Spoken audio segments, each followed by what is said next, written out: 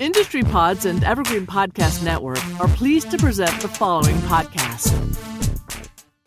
Hi, everyone. I'm Christine Kim, a research analyst at CoinDesk. Welcome to our panel on the evolving landscape of centralized and decentralized cryptocurrency exchanges. This is quite the buzzworthy topic, given the recent indictment against BitMEX, as well as the rapidly growing popularity of decentralized finance, or DeFi. To chat with me about this hot topic are a number of key players in the crypto industry. I have with me Catherine Coley, the CEO of Binance US. Just over a year ago, Binance, the world's largest cryptocurrency exchange by trade volume, launched its American branch, which now supports users across 38 different US states, the most recent addition being Florida. Hi, Catherine. We can actually make that 40 now. So we also launched in Alabama and Georgia. That's amazing. We also have Guy Hirsch, the managing director at eToro, which is a company that is also bringing cryptocurrency trading and investing to the US audience. eToro, which operates across more than 140 countries around the world, launched its US services last year, enabling the buying and selling of crypto assets across 32 US states. Is that number still up to date, Guy? We're up to 45. All the updates just from the start of the panel. Last but not least, we also have Carl Eric Martin, better known as the Moon Carl, who is a YouTube star that travels the world educating people about Bitcoin and crypto. Carl has 128,000 subscribers to his YouTube channel called To the Moon. Glad you're here, Carl. Thanks for having me. Hello. I want to start by talking about the comparative differences between centralized exchanges and DEXs, decentralized exchanges, which will help highlight their advantages and disadvantages as well. Carl, from your experience using various Bitcoin trading platforms and exchanges, showing other people how to trade Bitcoin, how would you characterize the main features of trading on a centralized exchange versus a decentralized one? Yeah, so I think there are many exchanges that are very easy to use, that are centralized. I use Binance, for example. It's very easy to use. I use Bybit for leverage trading. It's very easy to use. And if I have any problems, then I can reach out to customer support. And very often, everything is very smooth and I can get the help I need. I've grown to like some of the exchanges in the space, and I use them. I recommend them to my followers and whatnot. I have also used some decentralized ones, and most recently, of course, Uniswap. It's been working quite well, but I also have had some huge problems with sending transactions, approving tokens, and having like 50 pending transactions that never go through, and then I just get a headache. I don't know how to I'm not so technical in that sense. So I have had some problems with decentralized exchanges. I remember also back in 2017 that we had some, was it Ether Delta? It was also okay to use, but I think they're a little bit slower, a little bit more, I mean, sometimes I feel like decentralization, I mean, it's of course amazing. The idea of decentralization, but I think there's a long way to go here. And for now, I still prefer to trade on centralized exchanges. And I think that will probably be the case for the next 2 years. But hopefully we can see more developments, and we see the user experience has to be much, much better on these decentralized exchanges. And I think we are getting there. We've already seen a nice development in the past couple of years, 2 or 3 years here. I'm hoping for a little bit more user experience. Speaking to the future development of decentralized exchanges, Guy, how worried are you about the competitive advantages that you think decentralized exchanges might one day attain with a better user interface, etc.? How confident are you that within, that 2-year, 5-year timeline, that centralized exchanges will still maintain the upper hand over DEXs? So we actually at eToro, we built a decentralized exchange, or we tried to, in 2012. Basically we're trying to do like atomic swaps on top of the Bitcoin protocol with a project that was called Colored Coins that Yoni, our CEO, worked on together with Vitalik before Vitalik left and started the Ethereum Foundation. So we were and still very big on DeFi. We think that this is the way of the future. There will be a lot of fascinating projects that will hopefully transform finance, but not just, and allow more people to get access to either markets or to the freedom to transact, and just enable a whole new paradigm of living, of building wealth. And we are, I feel that we are, as a centralized exchange, we need to play a role in this. First, by contributing to these projects, helping them figuring out how to make that future come faster, but also serve as and this is a term that's been used in the industry quite a lot, to serve as sort of as a bridge between the old world and the new world. And sometimes you need these bridges for people to come in, convert their fiat into crypto, get some education, get some help, get the customer support that they might need, the way that Carl mentioned. There is a role for centralized exchanges and centralized services to play here for many years to come, because this won't be an overnight type of thing. This is going to take years. Mm-hmm, mm-hmm. I have Catherine? a nice analogy for that. Can I just, because you talked about having the old and the new coexisting for a while, and like 100 years ago when the car was getting introduced to humanity, I heard that in some areas you weren't allowed to drive the car above a certain speed, and in some cases you needed to have a horse dragging the car behind itself. So basically, you definitely had the old and the new coexisting for a while, because people are afraid of new technology, and it's not really proven and tested and whatever. But I mean, after a while, of course, the better technology took over, and we're using cars now, not the horses. And I think it's the same with banks and all these different like centralized structures. We will have decentralized exchanges, decentralized all kinds of services, and I think that they will grow in adoption. I think we will probably always have some centralized exchanges still, but yeah, I think the old and the new will definitely coexist for many years to come, because we're far from having decentralized exchanges that are easy to use for other than like really nerdy crypto people like us. Really nerdy crypto people. That's the majority of us here, I hope, which may not be the best light to characterize us, but it's fine. I like that paradigm, the old and the new. Catherine, would you agree with both Carl and Guy about what they've said of DeFi really being the next evolution of exchanges, the better technology?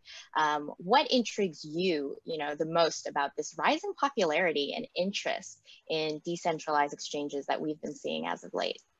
Yeah, you absolutely see decentralized exchanges bringing out those exciting factors that digital assets provide. So the ability to have a transaction without a middleman, without a centralized force that lets you conduct this. There's still some key parts to which a centralized exchange is really vital for, especially in these early days. So you think about liquidity management, making sure that a centralized exchange is able to go out there and get as many people trading on their platform to ensure deep markets is something that's super important for people to be able to have adequate trading activity going through the platform, something that the early days of decentralized exchanges struggled with because you didn't really know who was going to show up that day to start trading.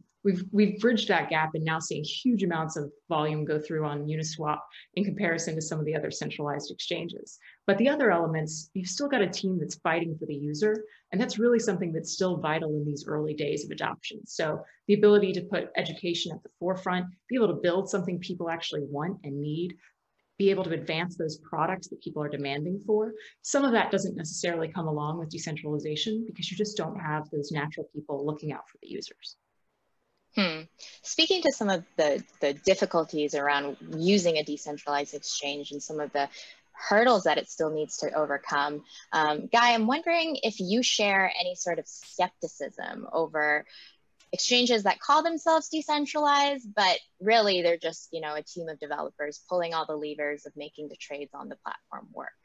What is, the criteria in your eyes that would actually make an exchange decentralized as opposed to centralized?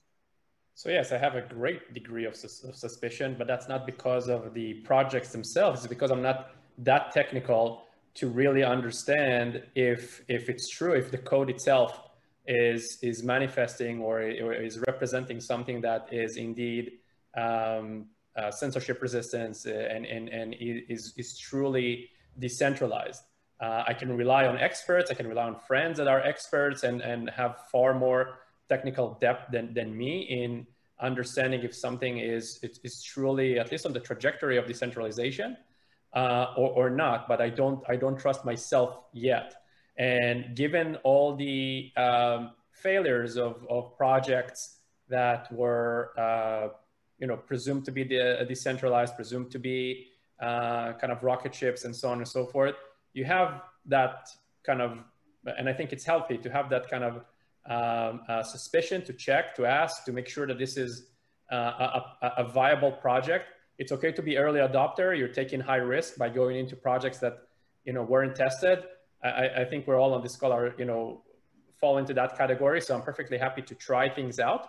But I'm going into certain projects knowing that I might never see these tokens back again, and that's okay.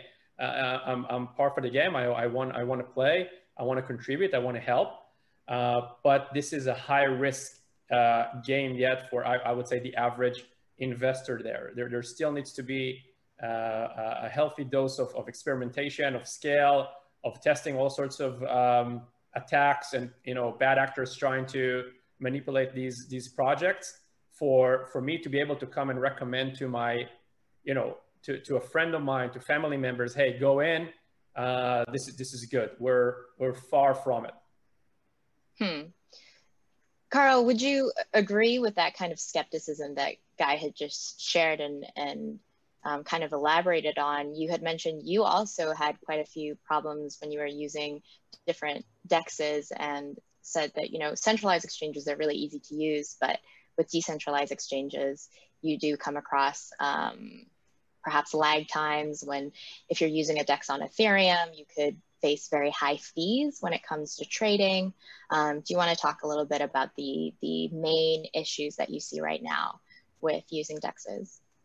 Well, so today I had a huge problem. I had a token that I just really wanted to get rid of. I really want to sell it. And I've been trying for like 2 days now to sell it, but I have to approve it on Uniswap. And to approve it, I have to approve it with my hardware wallet. And now it's pending. I have like 40, 50 different orders now that are pending. And I'm trying to cancel the orders, but it's not working. And it's not my internet connection. It's not my computer. It's like there's something there with the fees or something. But I've also tried to increase the fees like to insane amounts, but it's still nothing is hard. So if someone has an explanation to what I should do here, feel free to check. Like I need to know. I really want to sell this coin. But yeah, so that's the big problem. Like it's very hard to and I tried to search online, go to Reddit, whatever, and there are some people that have similar problems, and some people tell me to do this or that, but so far I wasn't able to sell this coin, and it seems like I'm stuck with it for some time here. But yeah, this is one problem that I had literally today. Very, very relevant and timely. So, I mean, Carl, you've just explained some of your experience using those DEXs. Guy, you had mentioned that eToro had actually tried to build a decentralized exchange. And Catherine, I recently heard through an interview actually with the CEO of Binance, CZ, that they too were building, a new blockchain for DeFi applications for DEXs to be built upon.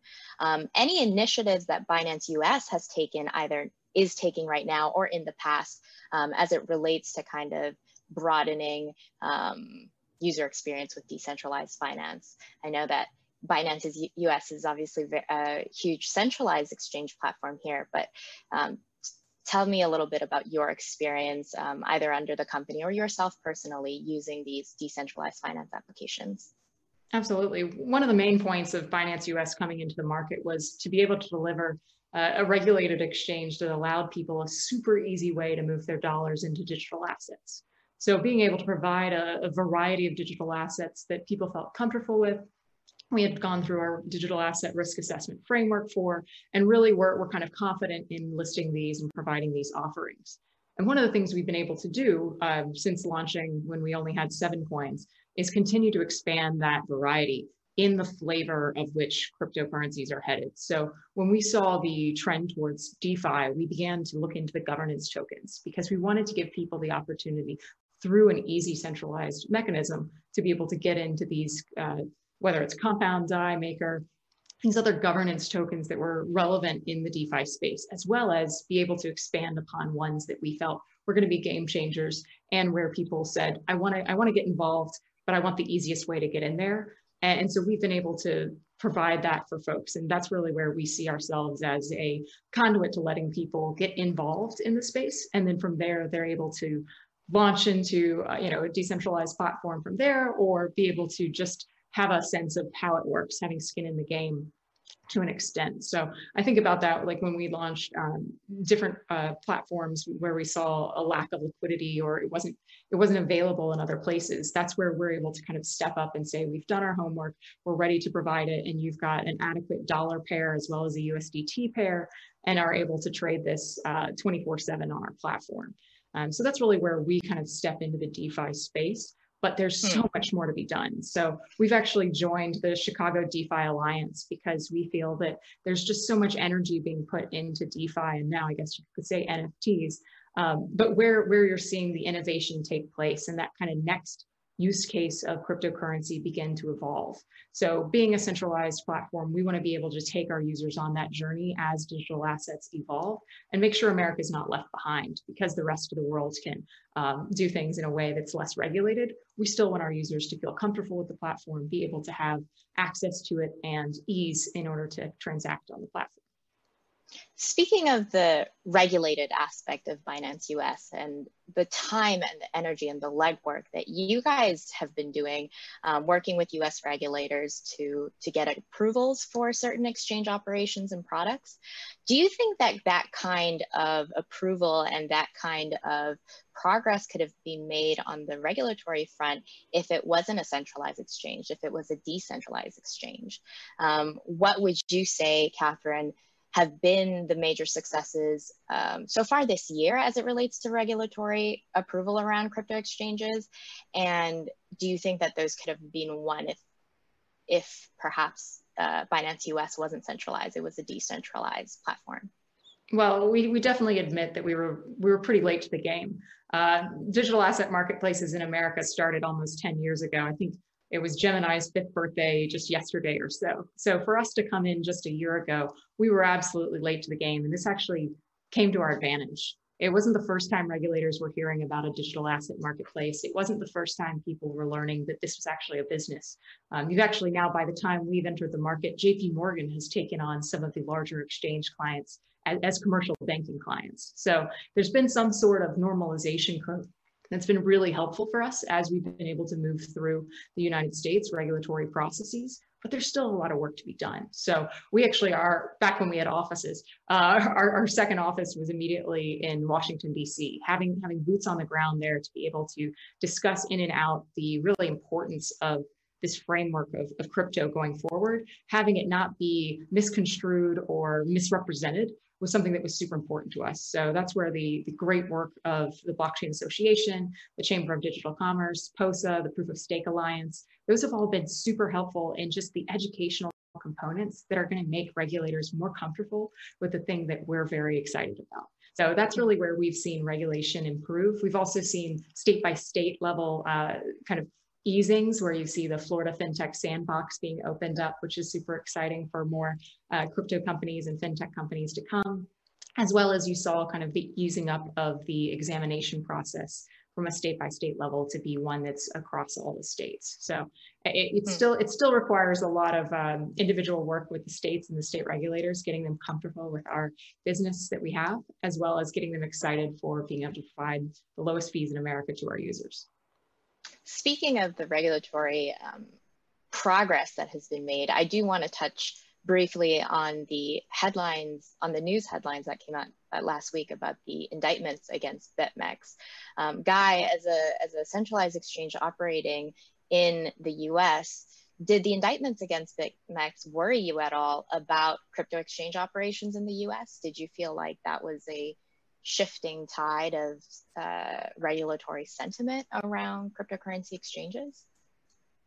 I think we all have the occasional nightmares of waking up and receiving a call from from a friendly regulator asking what is going on with something. But in seriousness, I think we are we are at least eToro has been around for since 2007, and we have been working in regulated environments across the globe. So in Europe, in Hong Kong, in Australia, and now in the US.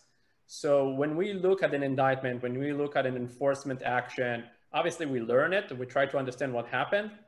But we're running a pretty tight ship. We are a regulated company with multiple money transmitter licenses and so on and so forth. Just this year, we also announced that we received our membership application from FINRA. So we'll be able to launch our stock trading offering next year, making it a multi-asset platform the way that we're outside of the US. But we're trying to obviously learn from it and see what were the fact patterns that led to the indictment. But we are very, very careful about making sure that we're playing by the rules, that we respond to all regulators with the respect and courtesy that they need to support the industry. Catherine just mentioned all sorts of wonderful organizations that we're also part of, the Blockchain Association, the Chamber of Digital Commerce, and so on and so forth, where we're donating our money and our time to make sure that regulators are informed and educated about this space. For many of them, a decentralized anything is just a scary word. It's just not, it doesn't compute. So we need to do a lot of work to make sure that we're not getting a knee-jerk reaction as an industry, not as an individual player, but as an industry to some sort of an extreme case of a company not, or project not playing by the rules. That is really what we all need to do as an industry, to really come together the way that we do, I believe, in an improving way, and making sure that they support innovation, they understand that this is the future, and they open up the way for more projects, more companies, and more prosperity to be achieved in our vertical. Carl, anything to add there to Guy's statements about how you think the recent indictments against BitMEX will impact how regulatory approval currently is going for the crypto industry, and perhaps more broadly, even just cryptocurrency trading, cryptocurrency assets? Yeah, so it's obvious that the market interpreted this as bad news, because we did see a sell-off on the day, on the same, the same hour. Personally, I think, it was always something that I think we all kind of expected, that I think like the US is going to go out for these derivatives exchanges. I think that it's not very surprising, but I'm not sure how bad it's going to be.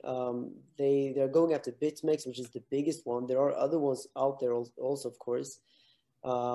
Personally, I honestly don't really know if this is going to lead anywhere, also because from what I understand, what they are mostly angry with BitMEX about is the fact that they believe that, or they think that BitMEX hasn't done enough to hold US customers outside of BitMEX. But I mean, it's obvious if you go to BitMEX that they say that you're not allowed to trade if you're from the US, and you cannot even log in if you're from the US. So I just wonder, like, what else can they do? Like, I don't know, how can you keep people from trading there? So it will be very interesting to follow, because if this leads to something bad, then this could potentially be bad, not only for other centralized exchanges, but maybe even for some DeFi projects also, and like decentralized exchanges, because how decentralized are they actually? There's always someone behind it. And from what I understand, there are sometimes people behind the exchanges with more power than you might think. So yeah, will be interesting to follow for sure. I think that it will be interesting not only for centralized exchanges, but also actually maybe even for decentralized exchanges in that sense.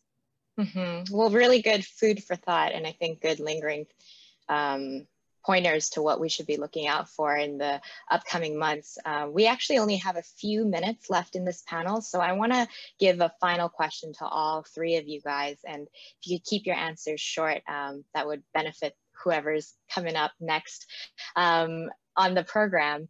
My final question for you guys is, what do you think is going to be the next big innovation for cryptocurrency exchanges and trading platforms that you'd hopefully like to see worked on more over the next 12 months? Catherine? Oh no, don't come to me first. I had a wave of innovation that just came through. I think that there's some component that we still need to improve upon is the connectivity between education and the application of the products themselves. So there's still a big disconnect, basically pointing people to go online and you'll learn about it, and then here's our product. And I think that can be bridged and make it even easier for people to be able to navigate these waters and dive in a little bit earlier than maybe they're typically doing with their traditional banking infrastructure. So I'm excited for that to take place. Guy? So I'm actually really excited about all sorts of design innovation that's coming in the space, because I think that technology is moving forward extremely fast, and we will see more and more fascinating projects being built. But it's really, and I think we touched upon that earlier in the conversation, it's the design innovation. It's making it simple, easy, intuitive to use, so that more and more people can find themselves accessing these platforms and accessing these projects. And I think you can easily see products that were built by developers because no one can use it. It's very difficult. But once you get those designers to come in and believe in crypto and contribute and figure out a way to scale design to the point where it looks and feel like like a centralized app, basically, that where people were thinking a lot about and making sure that the average user can easily grasp it.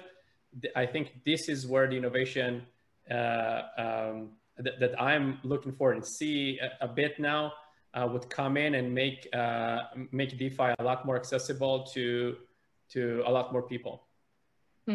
Carl?